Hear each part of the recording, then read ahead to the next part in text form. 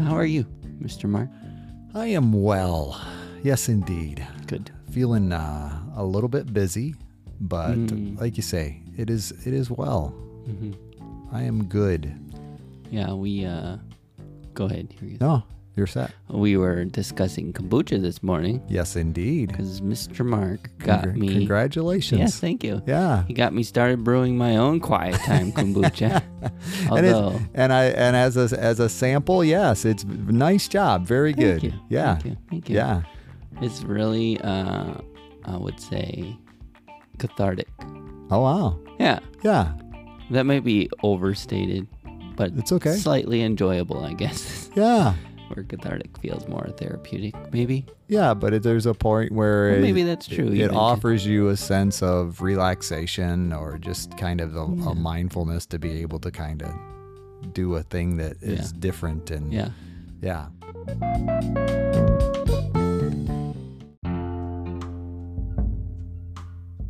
Welcome to How I See It with me, Mark Pratt, and Justin Sternberg. This is a podcast that works to counter cultural polarization through thoughtful conversations. I've started, so this is my second week of bottling, so, it's... Oh, cool. Yeah, so I've been doing the flavors Mark suggested, raspberry ginger. There you go. But I also did a few raspberry lemon. Those are also very good. Yeah. Almost, very lemonade-y. Yeah, I bet. For the amount of lemon I put in. It was surprising. Yeah. And I started Googling like all these other flavors, and I got a bunch of there's a bunch. fun ideas. Yeah, I'm sure, yeah. Yeah. So thank you, Mark. Thanks for turning me on to that. No. It is a weird hobby. I hear you. The SCOBY thing, man. If you don't know, look it up. Or if you need one, let us know. I was gonna say, exactly. Yeah. If you need one, you want to start your own kombucha, let us know. We can hook you up with a SCOBY and the syrup to start it all. Yeah. Yeah. Absolutely. It's really crazy and cool that that's a thing. And the neat part of it is, it's like you can make a bunch. Yeah. For very little expense in comparison. If you're really a kombucha consumer, you can make 6 bottles for what one would cost. Yeah. If you're basically buying it retail, that kind of thing. Yeah. Or maybe more. Well, I guess. I mean, it would depend on the flavorings you use and if you count, the cost of each tea bag and that kind of thing. Yeah. But yeah. Well, you buy those tea bags in bulk and they get real cheap. Yeah. No, there's no doubt there. But like you say, I mean, and granted, even the flavorings that you think of, you can probably get 2 batches out of those, even raspberries, Yeah. It's not like they don't cost you anything, but that's right. Yeah. Yeah, it's not.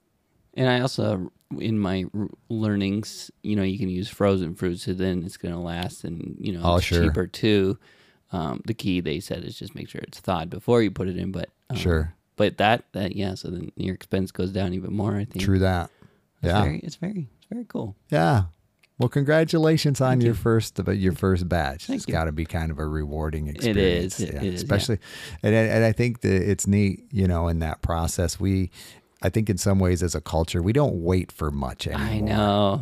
Like I had to wait a week, right? Yeah. Well, 2.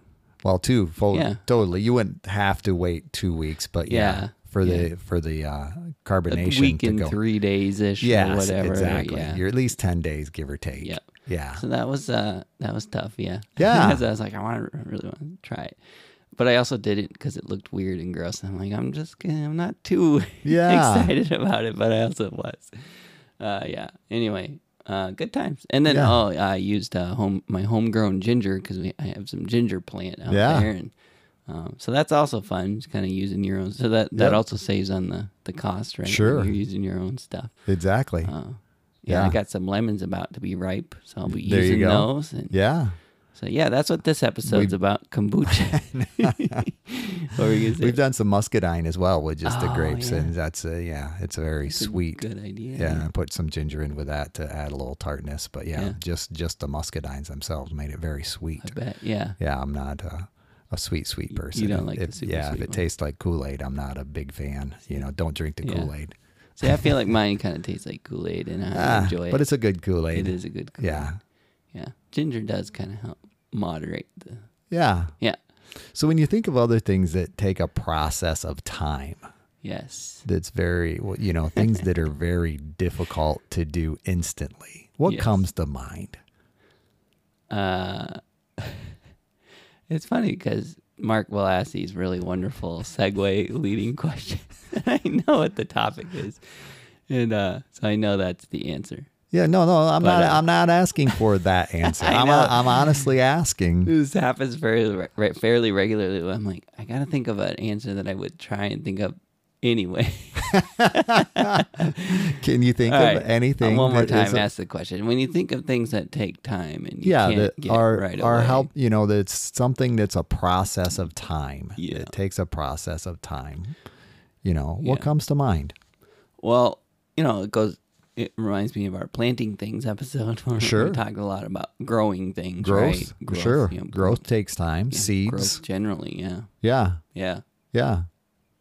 That's a good example. I also think prayer, answers to prayer. Okay.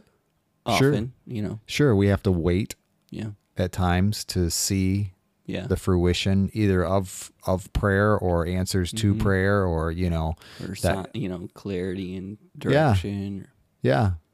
Megan jokes a lot of times that she'll pray about something and then say, all right, now what do you want me to do? And then she'll kind of try and take on the job of doing the work of doing versus being rather than waiting. Yeah. So and I relate to that very much too. Sure. The best prayer is the ones where you ask for help and you ask for direction or whatever, and then you just wait. I find in my life those are the best, but they're also much harder. Difficult. Sure. Just going, sure. All right, I think I have the game plan, God. Thanks. Exactly. Yeah, I think parenting is a matter of time. Yeah. It's like, it's kind of like an investment, right? Yeah, in some ways. I mean, of course, you can become a parent. Not that you become a parent. Well, you become a parent instantly. In some ways. But you still have to wait 9 months for a child to arrive. That's kind of longer than my 1 week for kombucha. That's for sure. Sure is. That process takes a lot longer. All right. Speaking of a parent. A parent? Is this obvious to see? Is that what you mean by a parent? I got a dad joke for you. Okay, go for it. When does a joke become a dad joke? When a dad tells it. No. Oh. When the joke becomes apparent. Ah, I hear you. Yes. When you said the word apparent, I should have. Yes. But that's a good dad joke. Yes. And I think Morgan in our small group shared that with me, so I'm very thankful for her. Sure. Shout out to Morgan. There you go. Yeah. Yes. Anyway, other things that take a process of time. Yes. Yeah. So do you want to say the thing that? Oh, it's completely up to you. I have no issues. Go ahead. Okay. And I think I want to see you connect it. Oh, yeah. Well, the reality of it is I think forgiveness is also, something that we can offer, that's instantaneous thing. But at times I also think it becomes a process of time to where I think sometimes depending on the level of hurt, forgiveness can be, a matter of having to revisit that desire over and over again in such a way that says, I've forgiven this person, but at the same time, kind of like that prayer you were talking about, I have to kind of come back to God again on that issue, because it's like, and I think it's important in the process of talking about forgiveness to recognize the difference between forgiving and forgetting. Yeah. I think we can tend to get those two confused to the point of, and I think people struggle with, well, have I really forgiven this person? Right, or it keeps coming up in my mind. Yeah. This is going to be a good topic.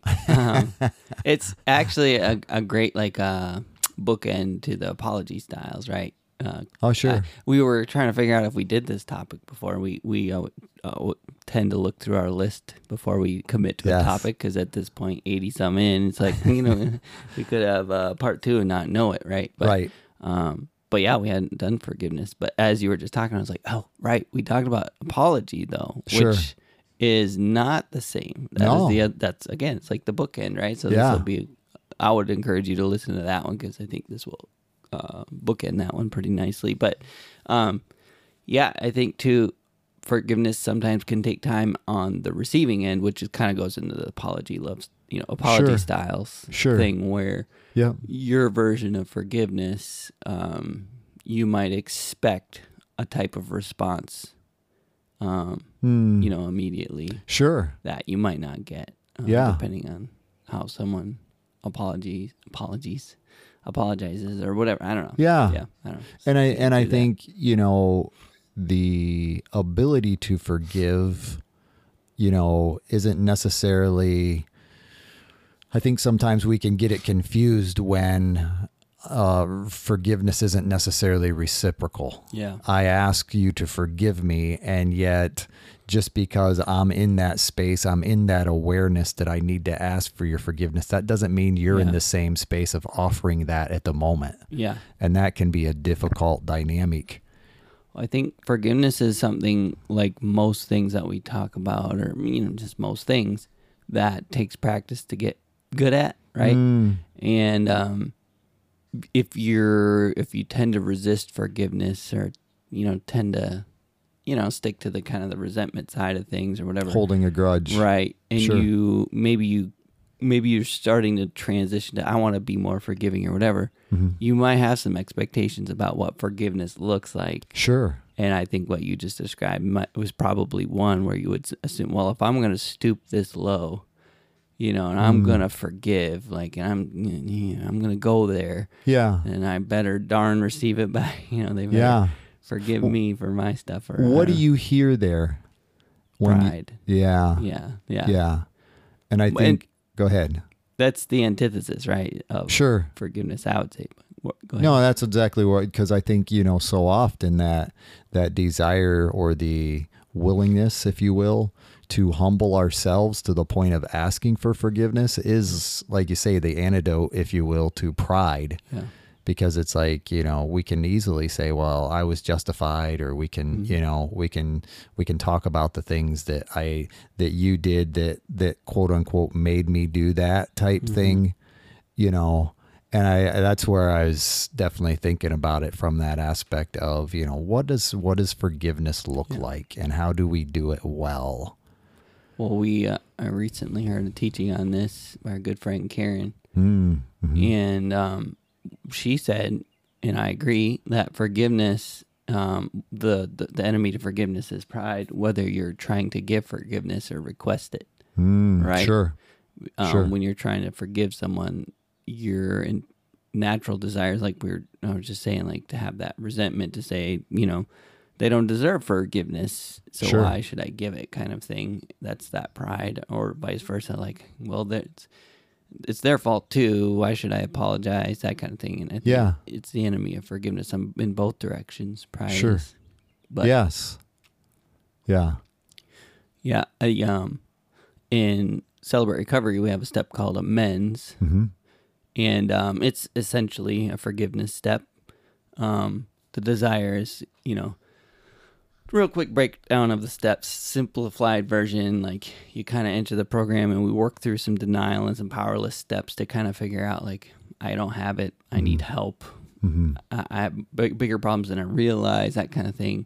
And then we move into kind of some hope in higher power, and this idea that, okay, now that I recognize I don't have what it takes, there is something that does, and it's called my higher power, Jesus Christ, And in that process, we then enter into what we call the inventory process, where, all right, now that we know we have something above ourselves that can help us through this, and then there's also a development of community step that says, all right, start building a team of accountability partners or sponsors, that kind of thing. And then you start working through your inventory, which is basically, dig up all the dirty laundry from your past, unroll all the rugs you swept stuff under, you know. Open all the closet doors. Open all the closet doors. Yeah. Peel back the Band-Aids that got festering wounds in them. You know, like do all the things and do, you know, do as thorough a job as you can, kind of digging all that stuff up and get it written down in a clear way, you know, systematically. We have this systematic approach. And then you move into the fifth step, which is giving your inventory to someone else, which sounds appalling. And if you've never heard of recovery and kind of the steps, you might go, why would you do that? You know, even the inventory part, like why would you go back and dig up old stuff, you know? Just trust me, it works. I hear you. But after you get to that, you know, you kind of, as you give your inventory, you start to process your part in these things, because in almost everything, you know, maybe abuse being the exception. Sometimes the exception. Sometimes, right there, depending on which side of the abuse you were on. Right. But as someone who's abused, I've definitely heard testimonies from people who admitted that they were asking for.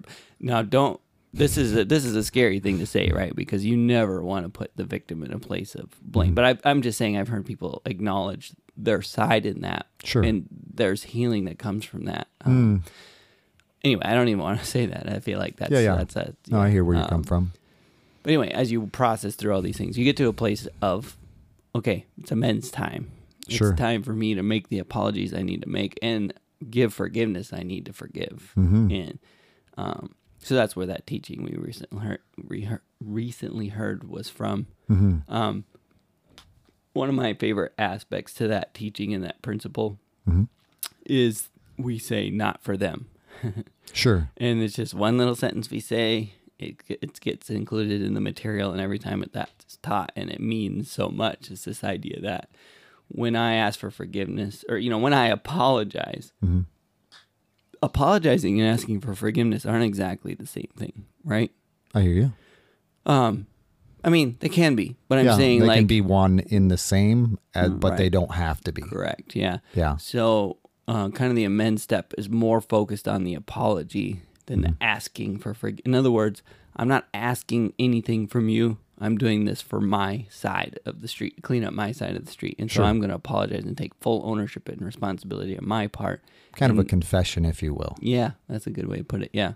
But in a way that does ask for forgiveness, but doesn't expect it. Sure. And it's the idea is, and we say not for them, it means when I go to apologize, I'm not trying to make you better.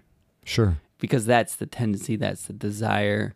And again, if you're not good at this whole thing of amends, that would be your kind of first expectation, is that this is going to make them feel better and they'll forgive me and we'll have, you know, this magical moment. And it's really trying to set up this idea that, and a lot of times when you're in recovery, the people you hurt, that's one little apology, you know, or maybe very heartfelt, right? Sure. Isn't necessarily going to release all the binds, you know, repair all the broken strands in the relationship that you've caused over the years and whatever. And I think that's the difficult part to see. It's like, you know, yes, you're offering this amend, but it's like you've done this for years. Yeah. And I'm supposed to just forgive you because now you've come to recognize it, and this hurt has been, you know, this hurt has been inflicted upon me for a long time, you know? So being able to recognize that, that forgiveness piece can be a process of time if we're looking at it in a reciprocal manner. And yet, you know, there is a freedom, there is I don't like the word instantaneous necessarily, but there is a instantaneous dynamic to being able to ask forgiveness, you know, that is part of that process, but it's not giving it. Yeah. It doesn't make it necessarily immediate in a reciprocal manner. Yeah, that's good. I like what you're saying, because there's two benefits. There's the short term and the long term.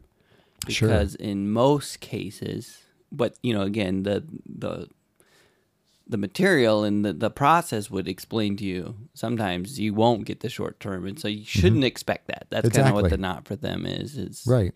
But there's still, if you're doing it for the right reasons, a certain release that can happen in your own integrity. No doubt. I'm making this thing right, and this is where it starts. Yeah. But long term this is where it starts, right? Yeah. Especially if it's someone that's actively in your life. There might be amends you make to someone that's kind of an impassing type of person, and it's a one and done deal, and they're like, okay, all right. I hear you. No problem, dude. Yeah. And they're like, it doesn't matter to them, but it mattered to you, and that's why you do it. Right. But for most people, it's a short term. All right, I started the journey, sure. with the process. But yeah, like you said at the very beginning, time. Yeah. Because like you said, they're thinking about all the times that we messed up and all the ways, and so it's going to take time to prove that's not the person I am anymore. Sure. And that's true of all forgiveness and all, asking for forgiveness, whether you're in recovery or not.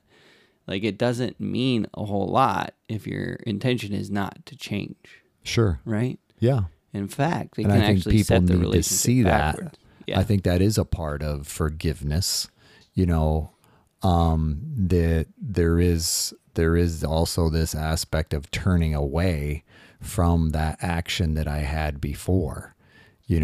That's another step in the process, is that turning, that says, okay, yeah, you can see that my desire to be forgiven is heartfelt because I'm really making a conscious effort not to interact in that way anymore. Yeah. Not that I might not have to ask forgiveness again when I slip, or if I slip, I should say. But at the same time, you can see that there's a sincerity that says, yeah, I'm really working to create a change here. And I'm recognizing, and I think there again, that becomes part of humility, that ability to say, okay, yep, I did that thing again, and I realize it has an impact on you. And, and I think that's what makes it. And I think that's when Scripture talks about, well, how many times should we forgive someone? Because I think there is this process that wants to say, yeah, well, yeah, you ask me for forgiveness every time you're sorry, Yeah. And I think we can kind of, the word can get, overused in such a way that, questions the sincerity of the action. So yeah, it's just which could go to the apology styles again. Like, sure. Yeah. But yeah. What was that quote? You had a quote. I did have a quote from one of our. Mark is doing a very rare thing. I am. I'm looking. He's looking at his phone in the midst of. Is it usually fair? That's my. Is it fair to say this would be a first? I believe so. It'd be pretty close. Yeah. Either way. Yeah. Usually his phone's like in his truck or something. Ruger's making phone calls. Exactly. But this is from Ruth Bell Graham said, a happy marriage is the union of two forgivers. If you truly want Christ at the center of your marriage, forgiveness must be ready and waiting.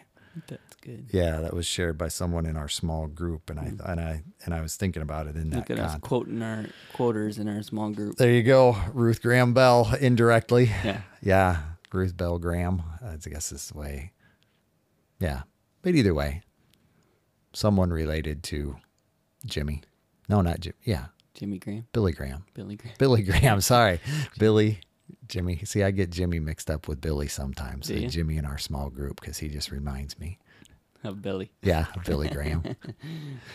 He's a preacher. Enough. He's a preacher. Yeah. But yeah, I like that, because I've always heard, the marriages, the best marriages are two servants in love, and to think about it, two forgivers in love, because you realize. I mean, I realize. In a lot of cases, you're married to a human being, an imperfect person. Yeah. So to recognize that, there won't be any flaws in those expectations are too high. Yeah. So to be able to recognize at times that, I'm going to make mistakes. And you're going to make mistakes. So therefore, this desire to be a forgiver helps me extend grace, to you and recognize I need your grace, at times when I'm the one that, made the mistake type thing. And I like that context, because you think about it, if humility is the basis of forgiveness or the desire, it keeps pride from like creating that division. Because what you when you think about what pride does in a relationship, that's basically all it does, is create division. Yep. And I think about that in that context, that Satan's desire is to divide and conquer type thing, and I think pride is that one of those tools that he can use to create that division. And, and therefore, because I think, I think we can tend to think about forgiveness as something like, in a relationship at times, we can think about, well, I'm sorry I didn't, I spattered toothpaste on the mirror, but in reality, there's a lot of deeper things that are far more difficult to forgive when we think of, infidelity or, just those deeper things of the heart. It's like, there is that part of us that would, if we wrestle with that, or, if we have wrestled with that, it's like, okay, what does that forgiveness look like? And how do I offer that, in the midst of unfaithfulness or, deception or lies or, those kind of things, because you have a choice at that moment. And it's like, if I forgive, I'm actually putting myself back in a vulnerable position again. Yeah. And yet I think, I think we have talked about vulnerability before, and the power of it. Yeah. But yet in our culture, that's not necessarily something that's viewed as valuable. Right. It's also conflated with weakness, which sure, I think we talked about in that episode, that sometimes if you learn to be vulnerable in a certain way, it becomes a form of strength.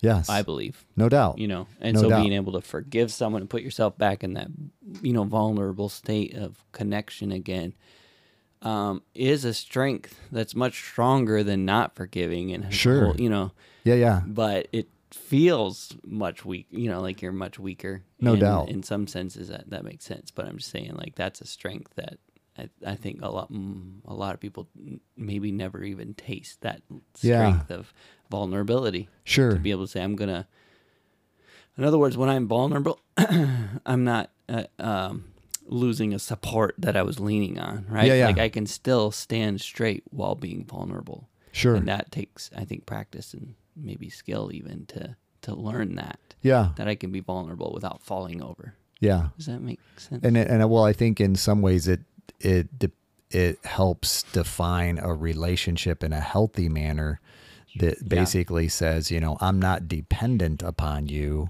I am interdependent, with Christ, to be able to have a strength that says, okay, if you forgive me or you don't forgive me, I'm still going to be okay. Yeah. And I'm going to, I can move forward, and I'm okay even if this relationship experienced some momentary distance. Yeah. Because, we're processing this dynamic of forgiveness, and it, kind of the strength of forgiveness, or, that vulnerability piece. It reminds me of that quote, forgiveness is like drinking poison and expecting somebody else expecting the rat to die. Exactly. Yeah. Not forgiving, actually. Yeah, is like drinking poison. Holding a grudge. Holding a grudge is like drinking poison, expecting the rat to die. Or someone else. Right. Yes. Right. Yeah. And so I think about it in that when you were talking about taste, that's what kind of comes to mind. It's like, yeah, it can be a bitter thing. Yeah. But yet there is a freedom that's available in that it can eventually overcome the bitterness. Yeah, absolutely. And will. Yes. Well, if you don't let the pride kind of get back in there. Exactly. Work your way back into your previous state, or double it, because Yeah. So that's the thing a lot of times too with forgiveness.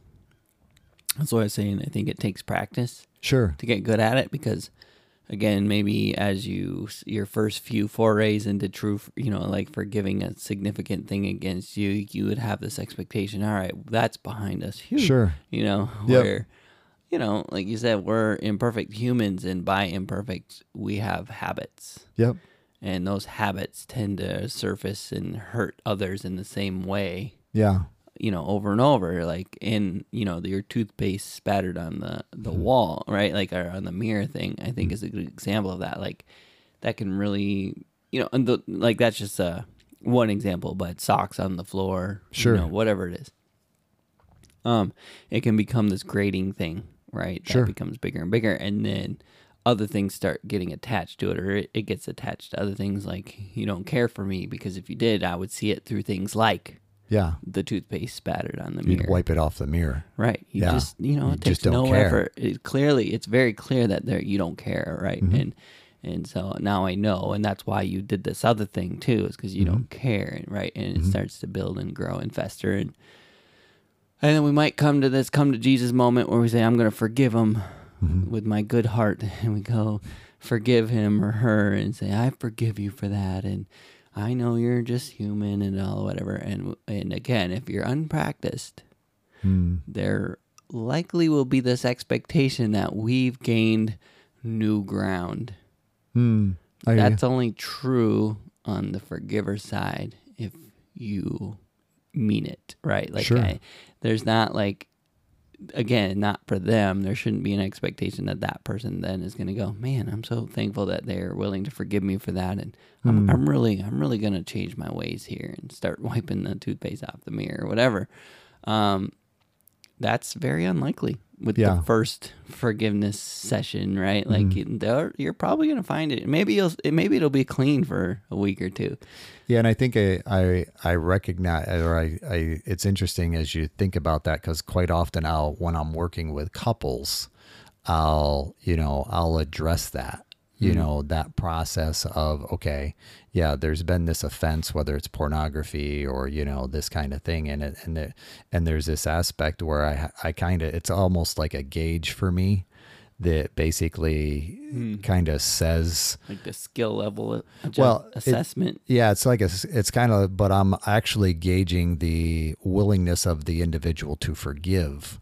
It's like, okay, and I'm recognizing that we don't want this to happen again.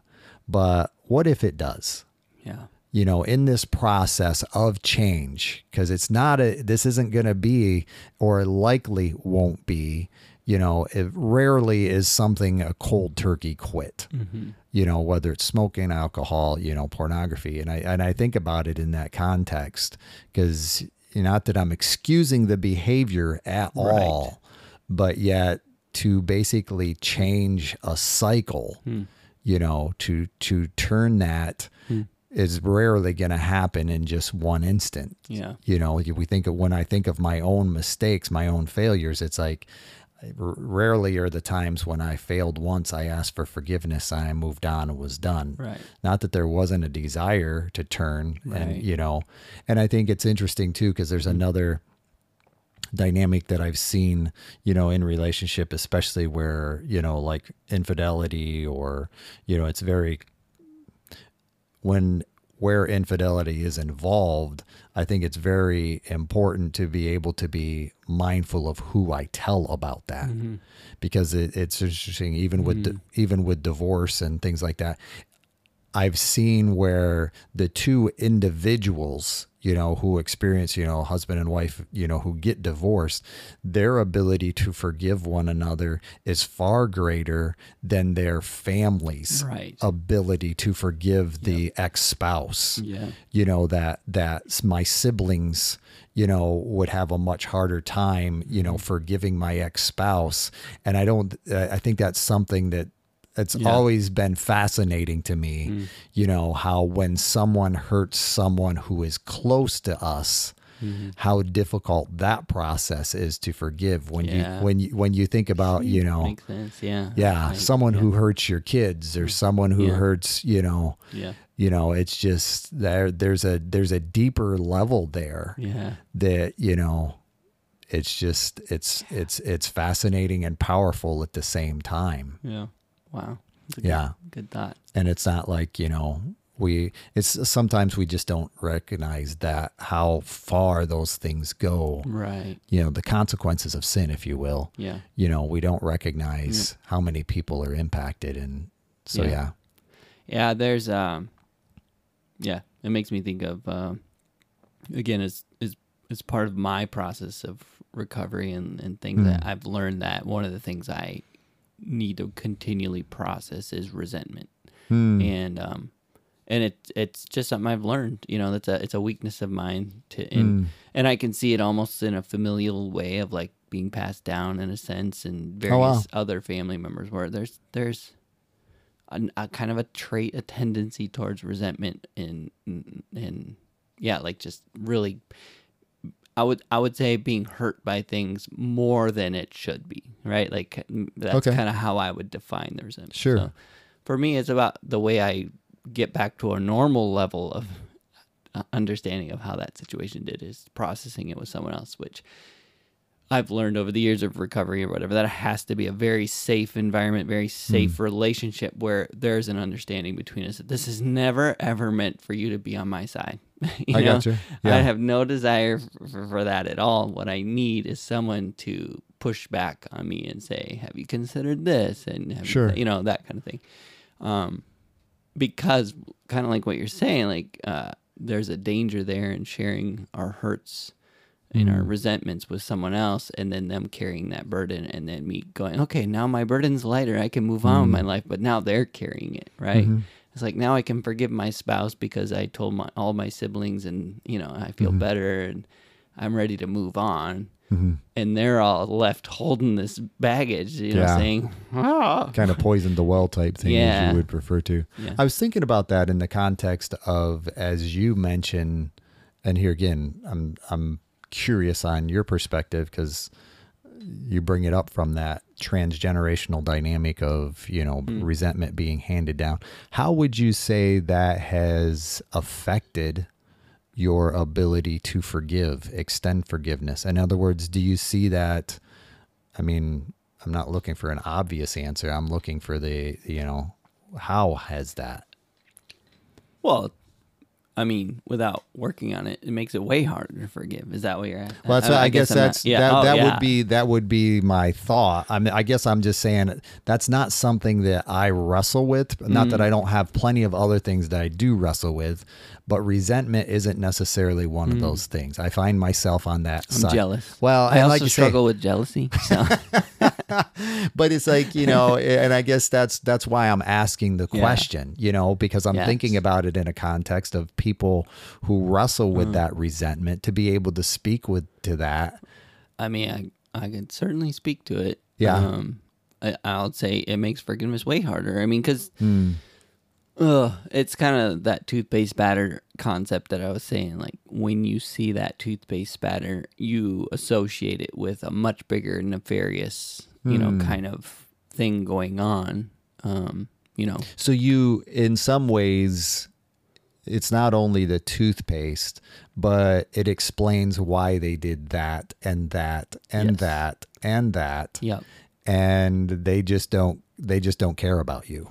Well, does it go, I mean, like a ruminating type thing? Yes. So I've, you know, there's kind of two sides to us, our emotional side and our brain side, I would say, you know, when it comes to kind of processing things like this. And for me, it's definitely the emotional side is the side that's triggered, which, you know, I don't like to admit. That makes me like a, you know, an emotional man, right? Like, but I've just learned that that's true. Like, it's the emotions that are triggered most often. A sense of insecurity probably is the most triggering one.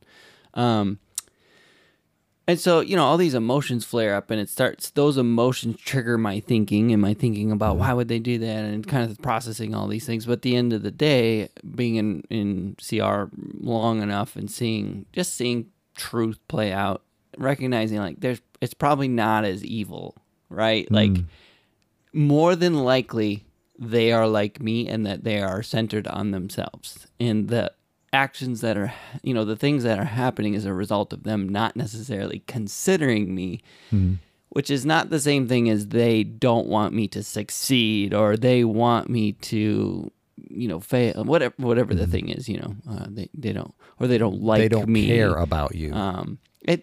Or even that, like, I look at you and I don't care. It's not that. It's more like, no, I'm looking at me. And I'm trying to take care of my stuff, and I got all these, and I don't even mean that in like a self-centered, selfish way. I mean like their life is hard too, and they're focused on solving their own life's problems, and they're not necessarily always aware of the fact that it's impacting me, right? Sure. So there's this brain emotion battle that kind of goes back and forth, and usually I don't have I shouldn't say usually. I'm getting better at it, like kind of coming to a resolution, but I've needed for a long time the ability to process with someone else and kind of work through it. And even just talking through it often will bring me to a good conclusion of, okay, it's probably not some evil thing. It's probably just this, and I can forgive that. You know what I mean? But the other thing that is someone who struggles with resentment is that you do all that work, and it takes, some effort, and then you see the toothpaste batter again, and you kind of have to do it all again. I hear you. But now you have the tools, you have the pattern, you can work through all of that and go, kind of arrive at the same conclusion, but then you see it again. Like, maybe I was wrong. Maybe there is something to this. They're evil, kind of. Yeah. And it's that's that time process, really. Yeah. The combination of growth and being able to forgive and move beyond the resentment. Yeah. But I guess back to what very beginning of the conversation, forgiveness is ongoing. And that toothpaste, there's no guarantee that toothpaste is not going to be spattered.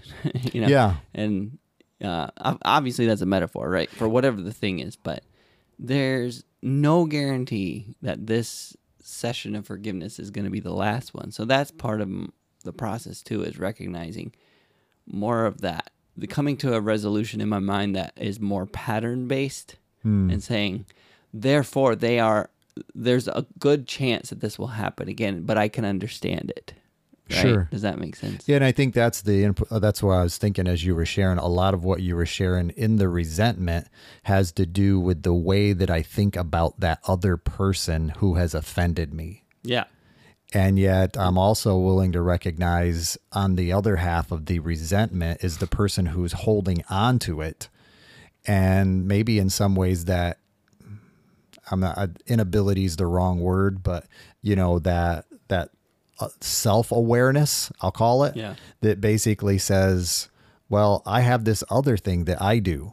Because I think in that aspect of resentment, I can see myself as elevated. Yes. And I'm the one on the throne who has been offended. Yeah. And I was thinking about that in that context of, because I think a lot of what we're talking about takes both self-awareness and others' awareness, and being able to say, okay, that's how I think about them, but wait a second, what does that really say about me? And how am I looking at this? And what is my vantage in that process? Yeah, I'm really glad you said that, because I didn't really make that clear, but that's certainly been... And I'm not accusing you of having it elevated. I apologize. I would say that's exactly what happens in the flare-up, right? Okay. It's like this, definitely this elevated, you mess with my throne or whatever, kind of, and I would say that what you just described is definitely part of the tool set to kind of recognize my part in it, and how could I have contributed to this? And is there, maybe I'm doing something that hurts them, that causes them to do that, and I'm not aware of it, and I'm kind of processing through it. Maybe I said that a certain way, and kind of trying to take more of it onto myself. And I would even say for a while, maybe I went too far that way.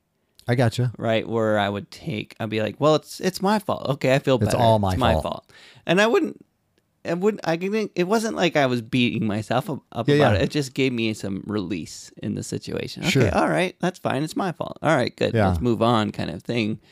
But again, I think that became a crutch too. I gotcha. And it started to become clear, like, it's not always my fault. Yeah. Yeah. And having to learn how to forgive when it isn't my fault.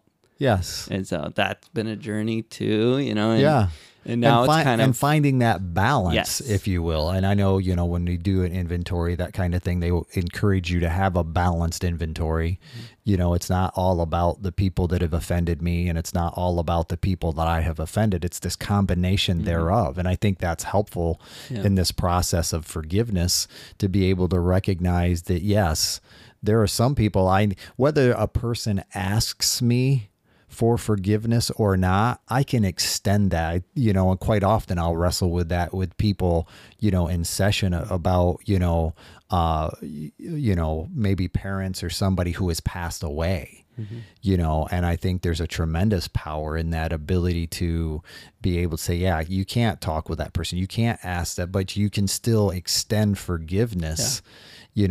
Even post-mortem type thing to, says, hey, yeah, this is something that I'm holding on to, and it's beneficial for me to let go of that, even though it will have no effect on that other individual whatsoever. It had, Yeah, one of the things that's in the men's teaching that's super important I think, anytime you talk about forgiveness, it's important to talk about this, that forgiveness is not excusing someone's behavior. Sure. And again, that's another conflation that happens. It's like, well, if I forgive them, then that means it's okay what they did. No, absolutely doesn't. Yeah. It does not. They're not the same thing. Yeah. And forgiveness is not condoning or accepting poor behavior. Yeah. It's saying, I forgive you. It's a very distinct action that's should not be conflated. And I think it's interesting, even if I may, to take that one step further, when Jesus was on the cross, to be able to say, in his prayer, he's basically saying, Father, forgive them, for they know not what they do. In that process, it's like, and sometimes that's what those, small egregiances like the toothpaste are, it's like the person doesn't even know it sometimes. And we can harbor that, and we don't want to necessarily say anything depending on personality style, but yet, or other time on the other end, you can nag and, and it doesn't. Yeah. So it's like, that's what reminded me of. It's like, forgive them, for they know not what they do. And being able to recognize, I have some things that I don't know that I'm doing to other people as well. Right. It's not a nefarious type, endeavor on my part to be able to say, well, I'm more important. It's just a matter of me being me, and sometimes being clueless. Mm-hmm. So, yeah. Yeah. Yeah. And There's so many directions to go with this. I think about newlyweds too. And I think, going back to what we were saying earlier, the hard thing there becomes these patterns start to become apparent.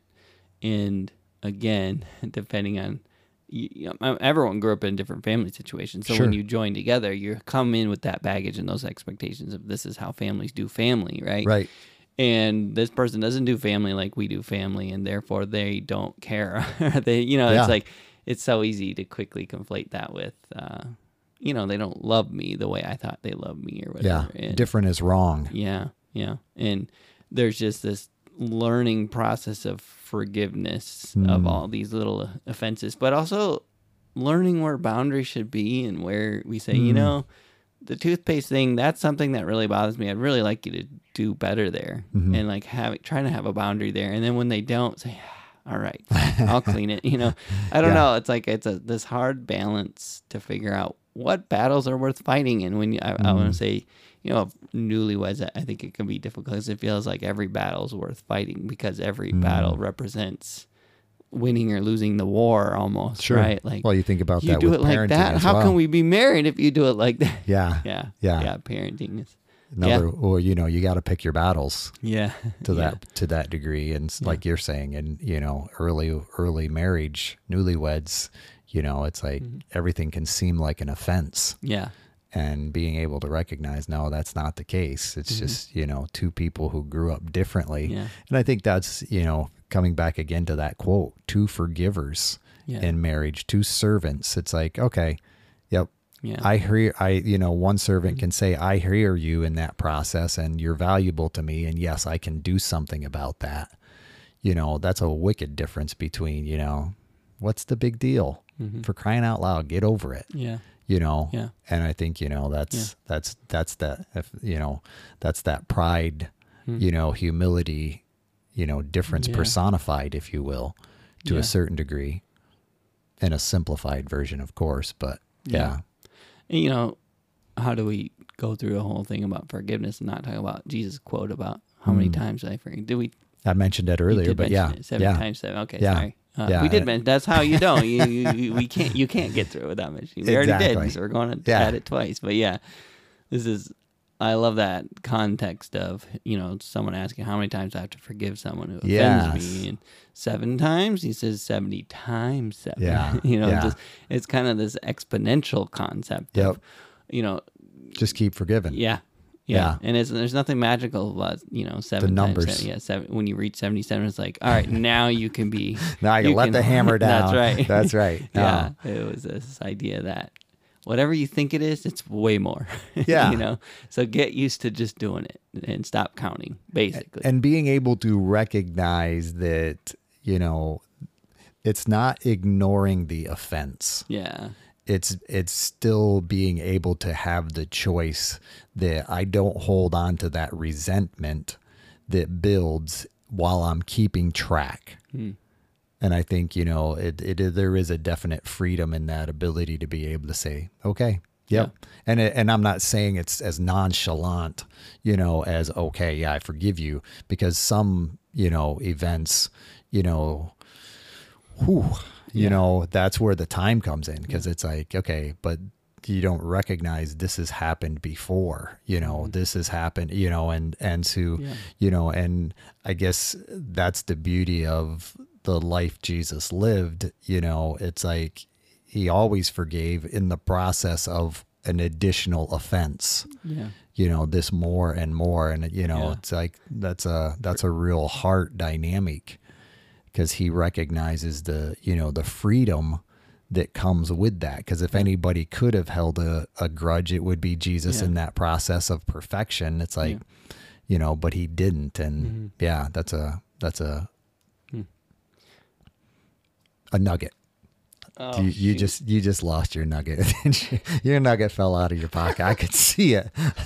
You had something you were ready to say, and I went 3 seconds too long. And now you're gonna have to go like another 18 seconds. Yeah, I hear you. It was about Jesus in the process of being able to forgive, even though he was perfect. He still forgave, and freedom that comes from forgiveness for the individual that's too much pressure. I'm not gonna be able to do it. Okay, it'll come back. That's all right. Although I was gonna say, maybe not in this program, but no, it was good. I'm sure it was. I'm sure it was. Yes, that's why I was. Oh, nice job! Woo! He found it. It felt good enough that I was like, I don't know if I want to end without saying it. I can't remember. All right, so say it now. The key to forgiveness from Jesus' perspective is having a view on, how much we've been forgiven. Oh, sure. Right. And so I can't really imagine how much more difficult it is to be a forgiving person if you really have this view of being on the pedestal or the throne, or like, I'm the one human being in this world who doesn't do all the bad things. You think about driving, and everyone else is a stupid driver, right? Sure. And that's a funny thing, but like we kind of do that. Like every person in our lives, we kind of think, I'm the pinnacle of integrity, and everyone else is kind of. Although you might have a few bright lights in the distance of people you look at and think, well, they're probably better than me. But like, I don't know. We kind of have this idea of I need to be forgiven less because the reasons I do things are obvious. and I have these wounds. My intentions are good. Yeah, exactly. You're able to justify it. You're able to give yourself plenty of forgiveness. Funny, depending on what you did. Now, there are some people who struggle with forgiveness for themselves for various, I'm not going to go there, but that's certainly a thing.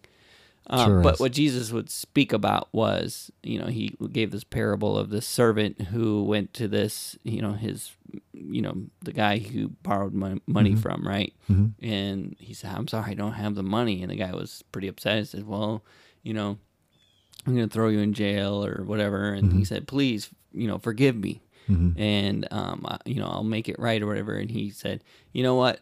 I am going to forgive you, and you don't have to make it right. I forgive you 100%. You don't owe me. We're good. And they moved on with their life. Well, a little bit later, that same servant was forgiven that debt, and it was a large, large debt, like a life debt type of thing.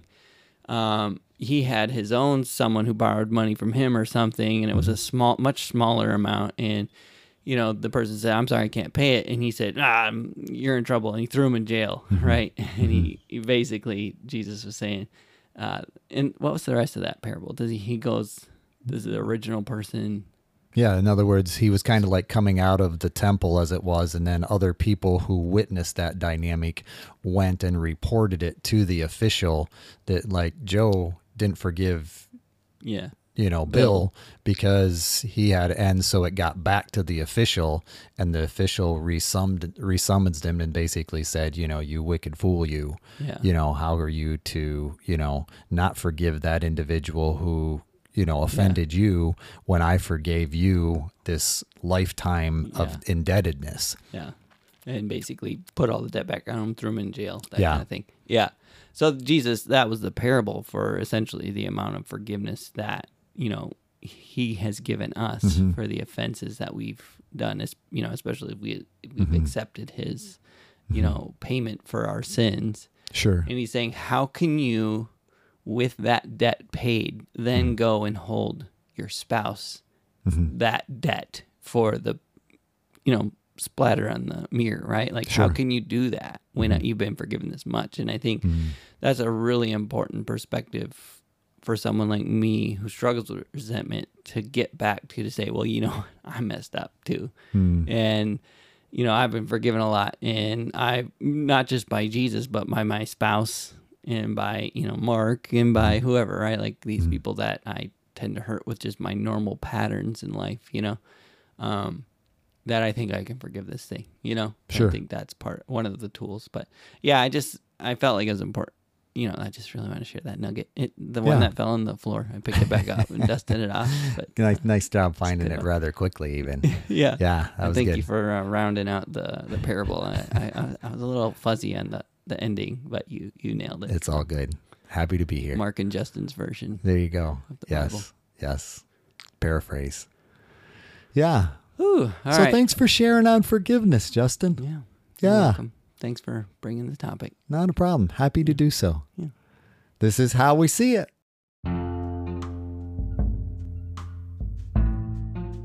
Hey, thank you for listening to our podcast.